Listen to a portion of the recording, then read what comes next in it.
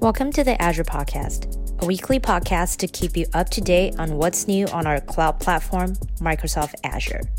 Your hosts Cynthia Crane, Evan Basilik, Sujeet DeMello, Kendall Roden, Kel Teeter, and Russell Young discuss a different service or solution on each show, with subject matter experts to explain how to get started, how different services work, and how to make decisions in tricky scenarios. You can find out more about our podcast at azpodcast.com or follow us on Twitter at Azure Podcast.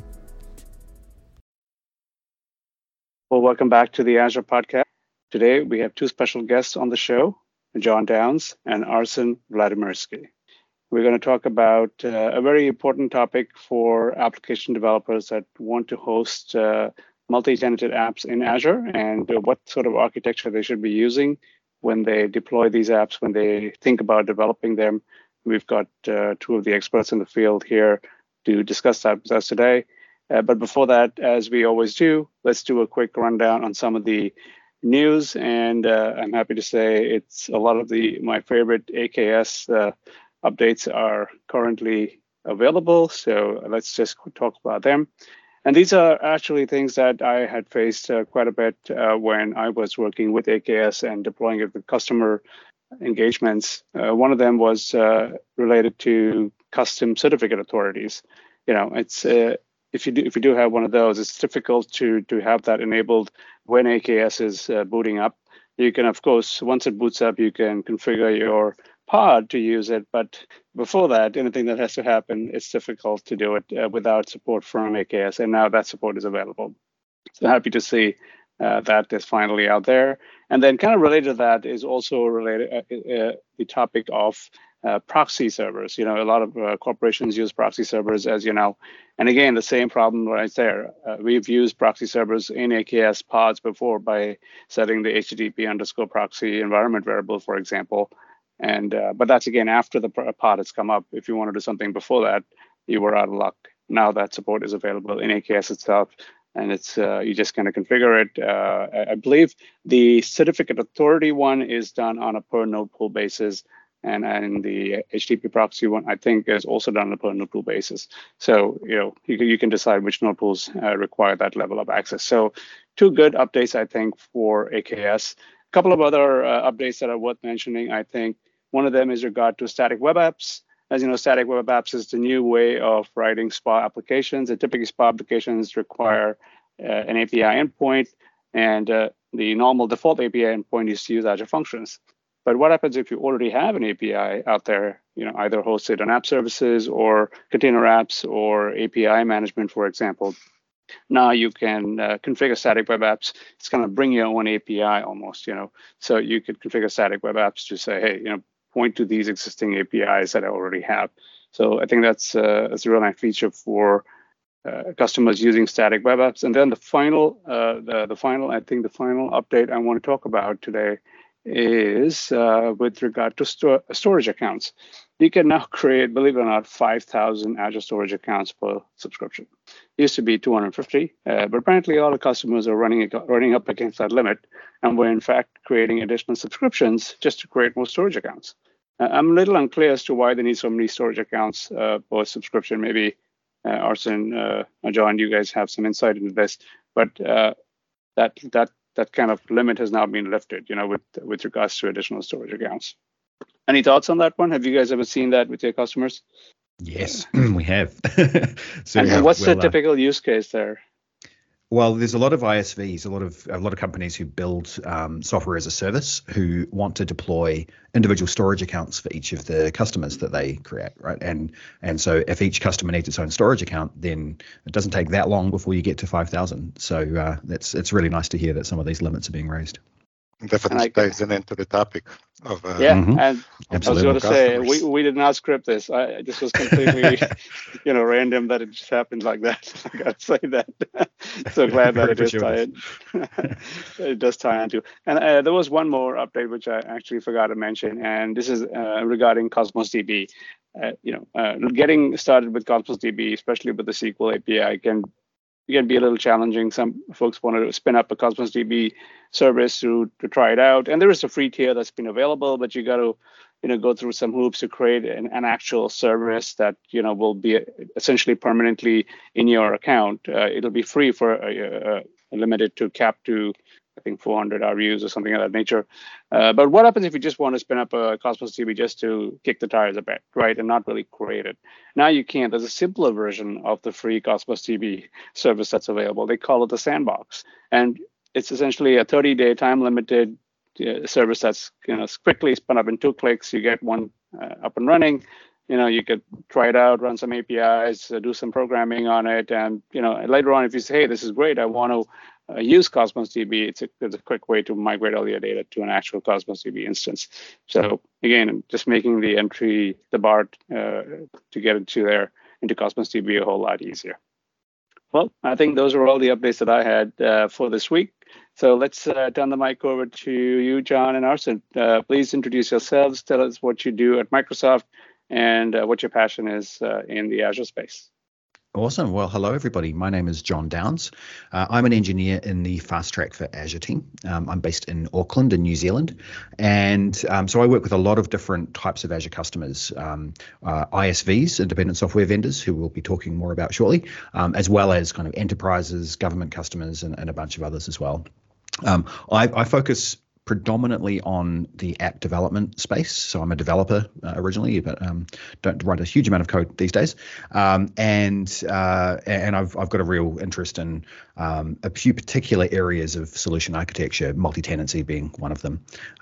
So yeah, it's going to be a lot of fun to talk about this today. And my name is Arsen Vladimirsky. I'm part of Fast Track for Azure ISV focus team, so a colleague of John, working primarily or exclusively with ISVs and startups and other companies building solutions on top of Azure Cloud or bringing existing solutions to Azure Cloud from other environments, either hosted in their own data centers or in other clouds.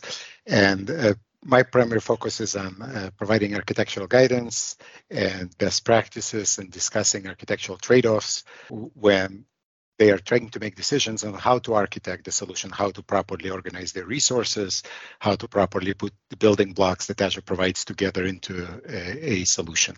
And most of the time, these solutions are multi-tenant. And I think we'll probably touch on what that means versus single tenant, et cetera. So thank you for having me.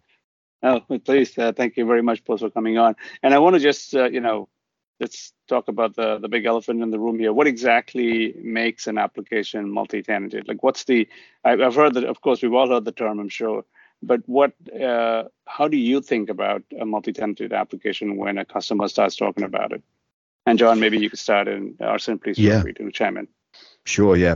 So multi-tenancy, or when we think about tenants, often we're talking about customers of you, right? So if you're a software vendor who's creating a software as a service system, for example, you will have your own customers, and probably each of those customers has their own requirements around keeping their data separate from each other. They want to kind of have the illusion that they're the only ones who are using your system at any given time. They don't want to see other people's data mixed up with theirs. So we consider each of those to be tenants.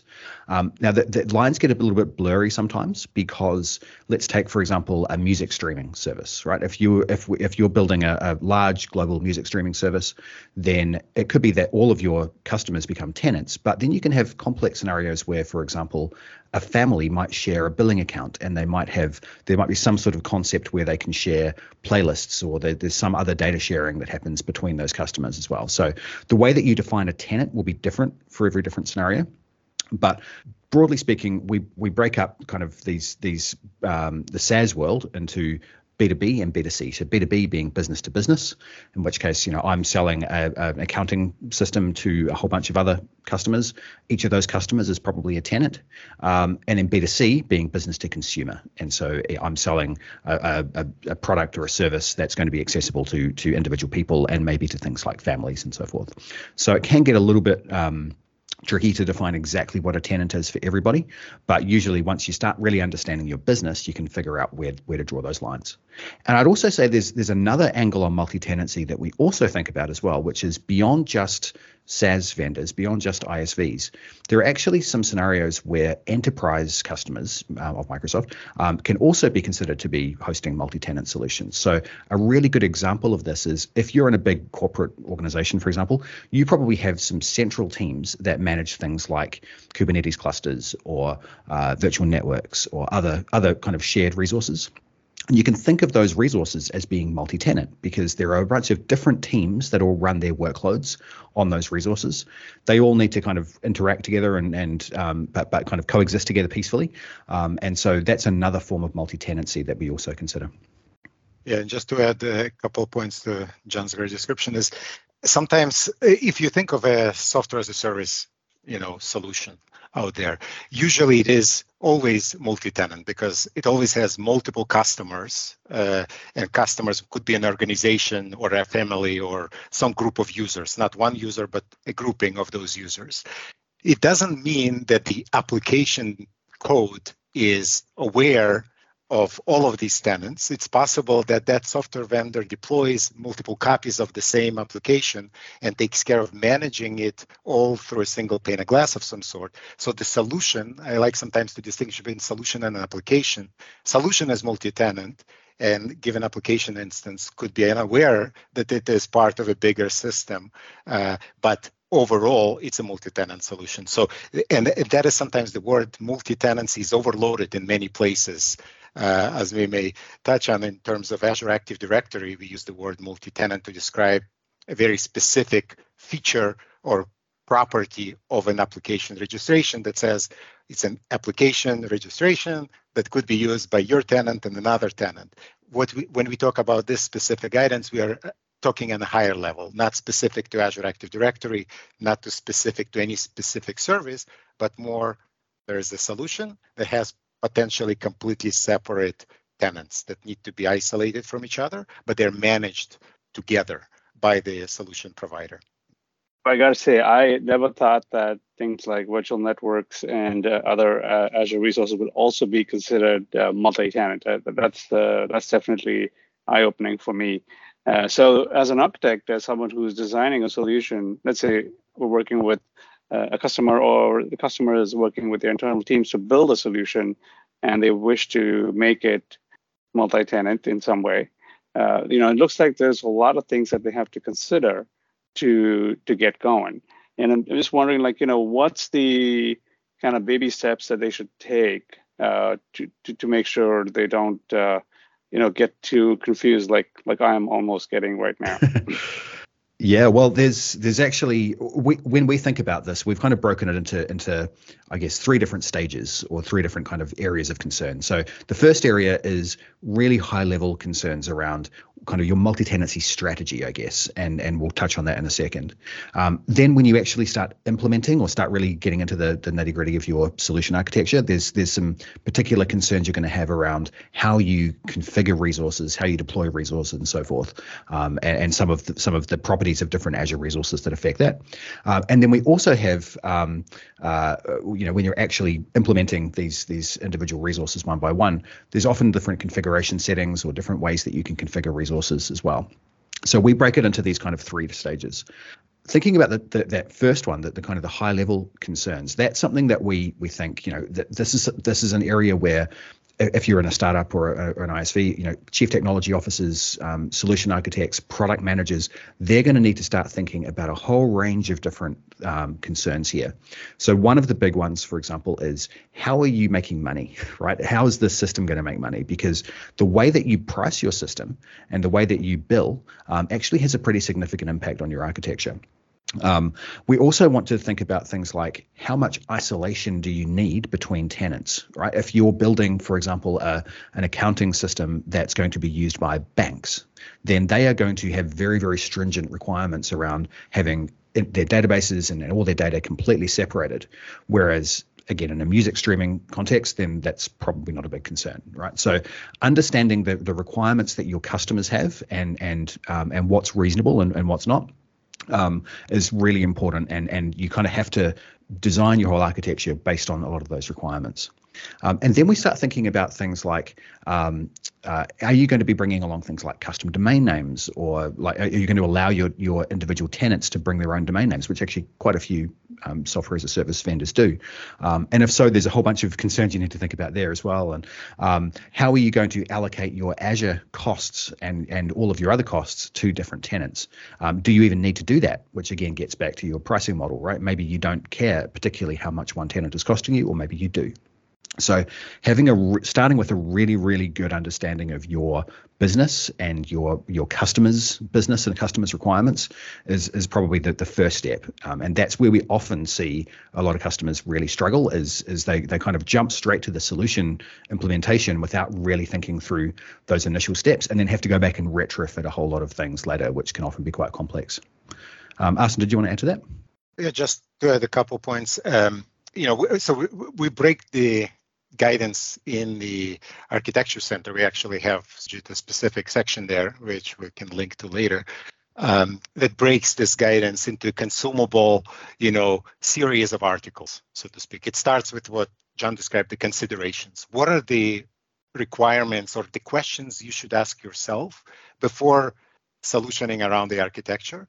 What are your requirements? And if the requirements are such that you do not need, for example, complete separation between tenants, then you may not need to worry about some of the specific complexities that come with it. But if you know that you do need, for example, let's just take an example that's very simple, that let's say you need geography collocation of data of your customers. Some customers of your solution will be based in Europe, and some will be based in US, and they want their data to stay where they are, right? So knowing that from the beginning allows you to properly design your approach. And what we do in that consideration section is we enumerate a bunch of questions that are things that people often forget to ask themselves, but are good to ask. So they may look like an overwhelming set of questions to think about, but the point is that it's good to know that they exist, and you may just put a pin in it and say, well, this doesn't apply to me right now. I'm not going to over-engineer and over-architect something today,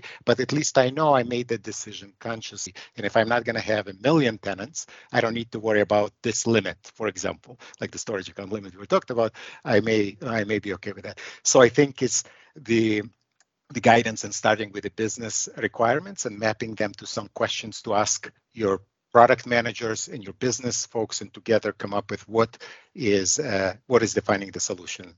And actually, one thing I'll just add to that as well is understanding things like your company's growth plans is a really important aspect of this too, right? And it's often surprising to me when I kind of review architectures from different SaaS vendors, and the people that I'm talking to, the solution architects, don't necessarily understand what the company's growth plans are or what the timelines are.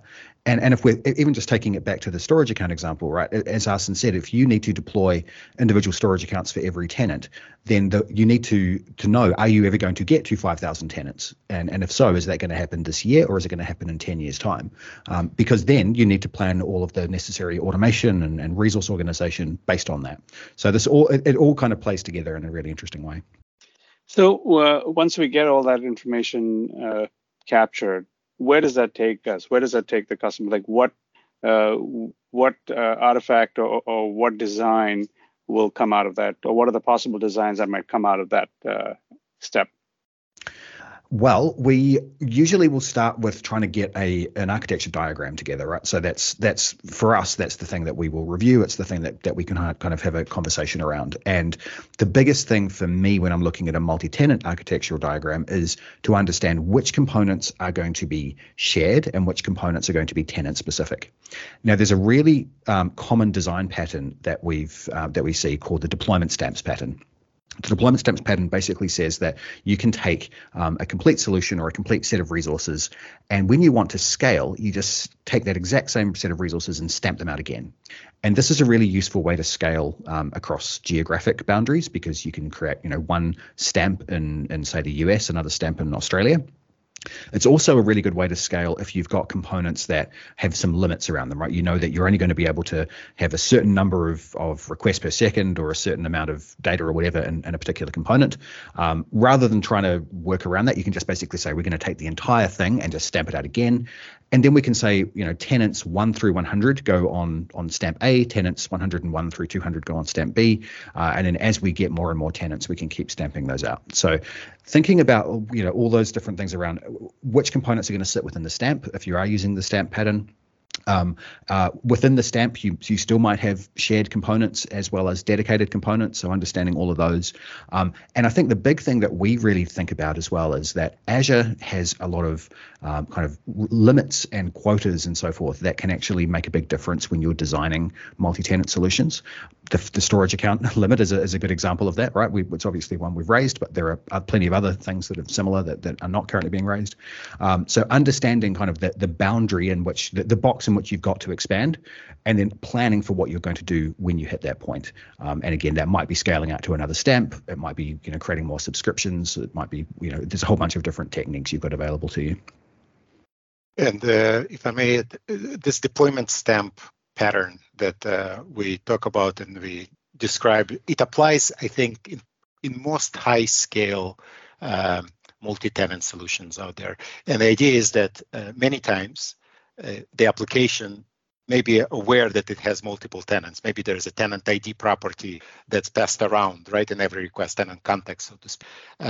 But a given resource eventually will have some limit, whatever that limit. It may be very high limit, or a given geographic location needs to be different, so resource cannot coexist. So thinking right away in a deployment stamp approach, like here's my code, here's the infrastructure I need to run my code, whatever it may be infrastructure, it may be PaaS services. And what happens when I fill that up to capacity? Do I build the next one? And being able to do that from day one, if it is required. Again, thinking about how many tenants will ever be in my solution is important. If I know it's only going to be 50 very large banks, maybe I will just give them each individual stamps, and that will be my architecture. But if I know I need to share maybe a free trial environment that I need to share among multiple customers, then being able to approach it from a deployment stamp perspective from day one allows for growth and allows for it to be, when needed, to be scaled to the next deployment stamp and the next deployment stamp. So in some of the documentation pages that you'll see some diagrams, they describe the spectrum of tenancy models. Some things could be shared, like Jen said, and some things could be dedicated. And sometimes in the same solution, there could be a mixture of both. An individual database per customer, but maybe a shared web tier. For example, sometimes we see that happen, right? And that allows, for example, why would you do so? As an example, let's say you needed separate encryption keys for each database, and the database encryption can only happen on a database level, not at the table level. So the guidance tries to take you through those steps one by one, and then as you're going from the levels that are higher, considerations, then we talk about approaches and common patterns that we see in different tiers of your service, and we can talk about that as well. Compute, networking, storage, and data pieces. That's good, yeah, because I was just about to ask you, obviously you could have a number of small stamps or fewer large stamps, right? And I'm wondering if there's any guidance or any way customers should think about selecting one approach or the other. Yeah, I mean, we've certainly seen both approaches work, right? And I think understanding your scaling strategy, especially around geographic scaling, is the starting point for that. Because if you know, for example, that you're going to be scaling across multiple separate geographic regions, then you want to plan for them. You're going to have a certain number of stamps based on just the number of regions you're going to expand to. Another consideration is, for example, if you've got tenants who are coming onto your solution that have compliance requirements that they need to meet, or they have some sort of high security kind of requirements they need to meet, maybe they will need to get their own miniature stamps, right? And or miniature or big, depending on the customer. So maybe you need to plan for that as well. I think there's, within Azure, we use the deployment stamp pattern a lot for handling our multi-tenant services. So, we've actually got some documentation talking about how app service and I think Azure Storage and some other services are built on the same kind of approach, where we can scale, across multiple stamps. And those stamps can become very large, right? But ultimately, by having all these individual stamps, you can do a whole bunch of interesting things, like, for example, rolling out updates progressively. So if you've got 30 stamps of your solution across the world, when you need to update your solution or your application code, you can update stamps, stamp 1, wait for a little bit and see if anything breaks, if any customers yell, and then move on to stamp 2, 3, 4, and so forth. And that's exactly what we do with progressive updates for Azure as well. So there's some benefit to having more stamps from that perspective, but of course it increases your management costs, it increases the complexity of the solution, and so it is something that you want to really understand, for your requirements, what's going to make the most sense. Absolutely. Yeah, there's that trade-off of too many stamps for just manageability, complexity. But in every case, for a large solution that will have multiple stamps, automation obviously is a key. DevOps and automation, and like John mentioned, this safe deployment process, we call it, right? In Azure, you can see some blog posts describing how we do it, releasing to canary stamps first, releasing to wider stamps, and then releasing to all of them. So having that trade-off between the size of the stamp and how many you want is an important one, but probably not in hundreds unless you are really, really large. In low digit numbers is usually where people start. Usually a good idea to start with more than one to avoid hard coding problems, making assumptions in your architecture that you only have one stamp and everything is hard coded with one subscription ID, for example. And therefore now if you want to have 2 stamps, it's a big effort to fix versus starting with N, and N could be 2 or 3 or 4 or whatever the number is, being able to right away from day one have your architecture follow that and be ready for 5 and 6. And I think the other thing to think about there as well is, how do you route traffic into those stamps, right? If you've got I was about to ask you that. Right, okay, cool, yeah. If you've got a whole bunch of HTTP requests, for example, for APIs or for web applications or whatever, all coming in, how do you know which stamp to go to? And then within the stamp, how do they know, which application instance to go to, or whatever the case may be? And that can actually be quite a complex thing to just solve that routing problem, right? That actually can also be tricky. And again, it depends on your customers' expectations too, because if your customers want to bring their own domain names and use, for example, contoso.com or xyz.contoso.com is the entry point they use to get into your application, whereas xyz.fabricam.com will go to Fabricam's instance of your application. That actually makes it potentially quite easy, because then something like Azure Front Door or another reverse proxy can basically look at the request that's coming in, look at the host header, the where it's being sent, and then it knows, well, Contoso is on stamp 2 over here, Fabricam is on stamp 5 over here, and route the requests.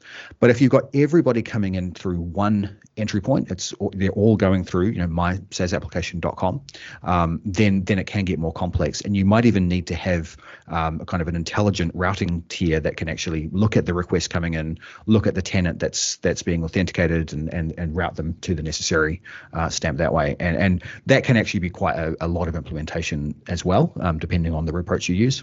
So again, understanding how you're going to do all of that, and probably the biggest thing for me is understanding what commitments your sales team are making to customers, right? Because if they're telling customers it's going to work in this way, you need your architecture to be able to actually support that, and you need to know how you're going to do that.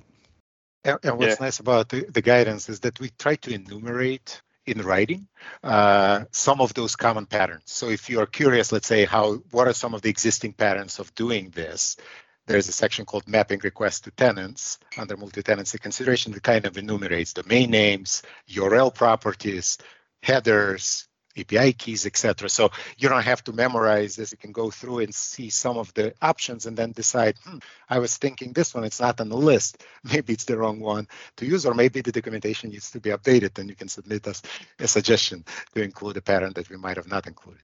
Yeah, I was almost thinking like we'd have to come up with some sort of deterministic hash algorithm or something like that, right? Which will look at some properties of the input and say, okay, this one always goes here, that one always goes there.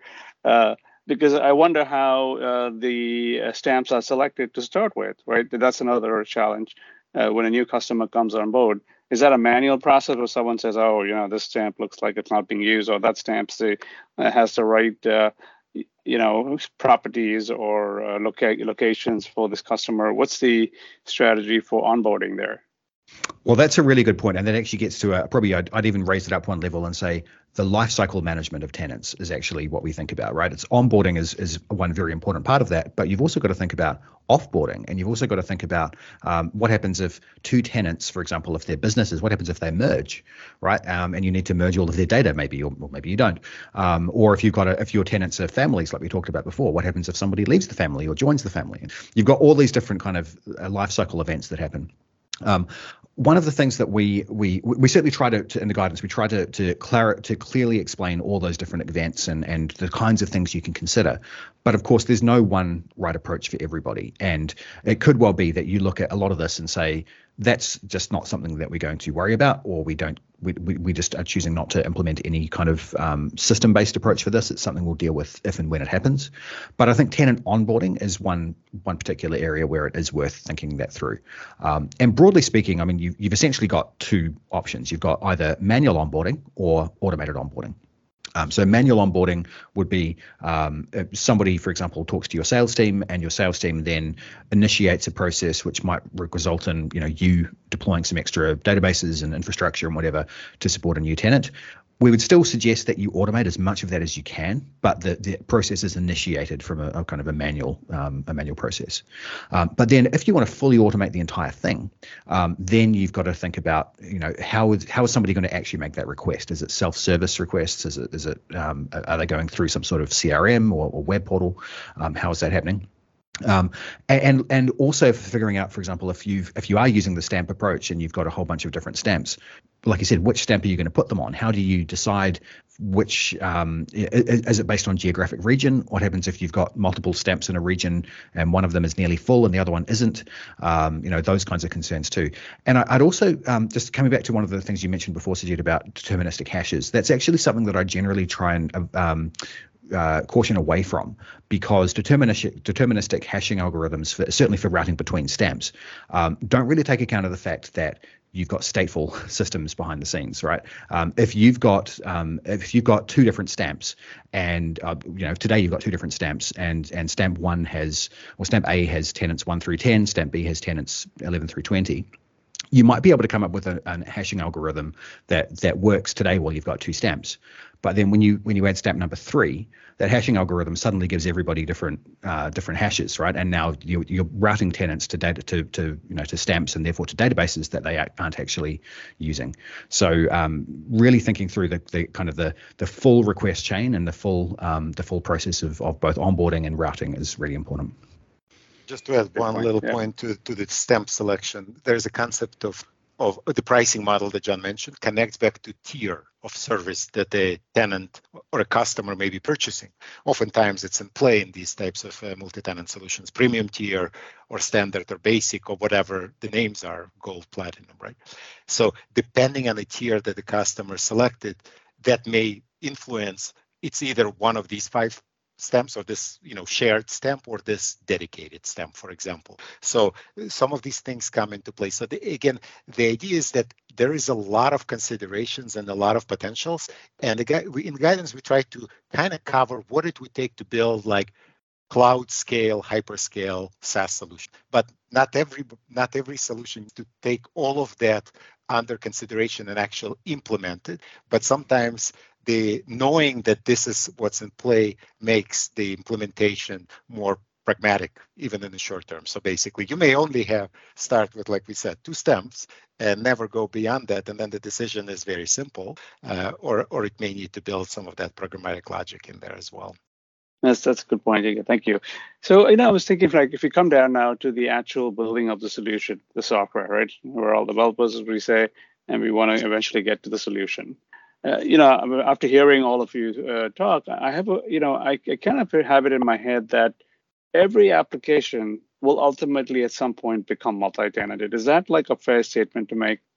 Can you think of a scenario where an application will never ever be multi-tenanted?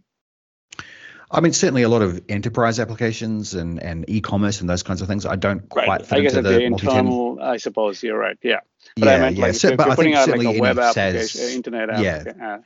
I think SaaS applications tend to be multi-tenant, right? And as Arsen said, we take a broad view of multi-tenancy. It could be that every tenant gets their own independent instance and their own independent deployment, but you're sharing the same code, you're sharing the same deployment scripts and so forth. And so we think of those as multi-tenant as well. So yeah, if you expand it that way, I think that it's probably pretty accurate. And the reason I'm asking is, as you know, it's obviously a lot simpler to build an application that's not multi-tenanted than it is to put in any smarts for multi-tenancy, right? I mean, we're talking a lot of additional engineering cycles to make it multi-tenanted.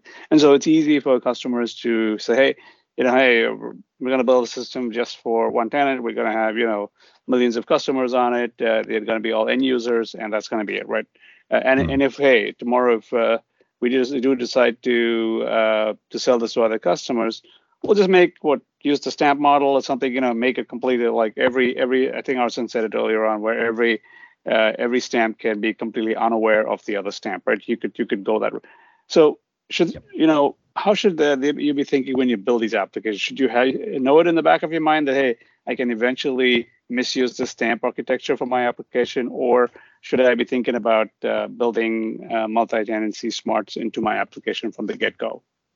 Well, you certainly can over-engineer, right? And we definitely caution against over-engineering, especially when you're in the early stages, when you're trying to get something, like an MVP out and get it into market and trying to get some real customers and get some momentum. You don't want to be spending all of your time building up, automation scripts for self-service onboarding if you don't need them, right?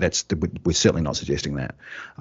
But we're also saying, as you approach a certain point, then the benefits of having multi-tenanted application tiers or databases or storage accounts or whatever start to become more significant, because apart from anything else, it's going to reduce your cost, right? That's one of the big reasons why a multi-tenant solution is advisable for many of these kinds of scenarios, right? If you imagine you're building a multi-tenant business-to-business solution, and you've got 10,000 customers and growing, if you're stamping out a completely new instance of your solution for every customer that comes along, your Azure bill is going to get pretty high pretty quickly, and so that's going to inhibit your growth. It's going to inhibit your company's ability to scale. So, at a certain point, there's a point at which you reach, you cross a threshold where multi-tenancy is not just good, it's actually essential.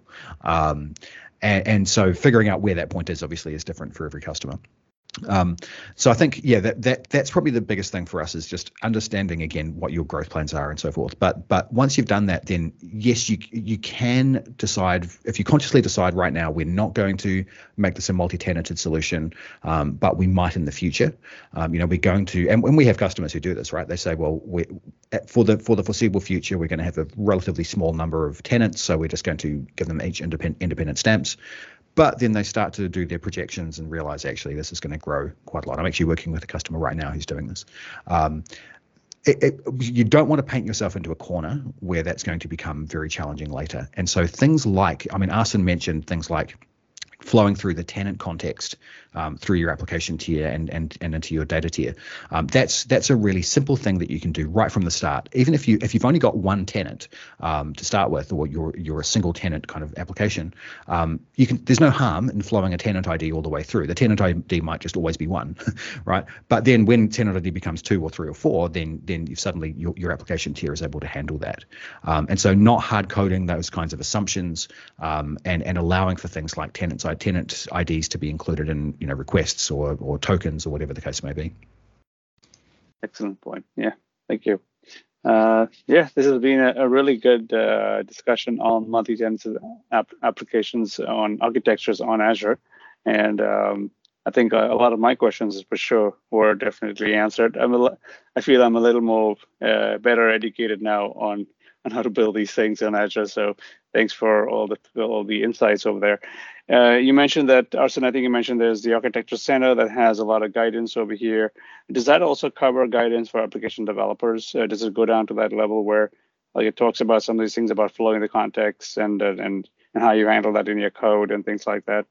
Yes, in the consideration section, it gives the considerations. Approaches section dives into approaches for different tiers and flowing the context and such. And then we get into service-specific guidance as well. So if you're using service, let's say Cosmos DB, what are the proper features or best features to use for multi-tenancy, how to model your data, For example, if you're using cognitive search, what are the approaches? So we don't enumerate every service in Azure. At the moment, it's maybe 8, 9 or so in there, but we add services to that guidance with the features that are most relevant for multi-tenant capabilities to use. So absolutely. So best place to start would be, at that short link is aka.ms/multi-tenancy. And in that series of articles, a lot of that is described. Awesome. Well, thanks again for the great discussion. And we'll hope to get you guys on the show again sometime in the future when we have maybe an update to this guidance or some other topic for that matter. It's great having you on here. Thank you, Sujit. Thank you very much. Yeah. Thank you, Sujit.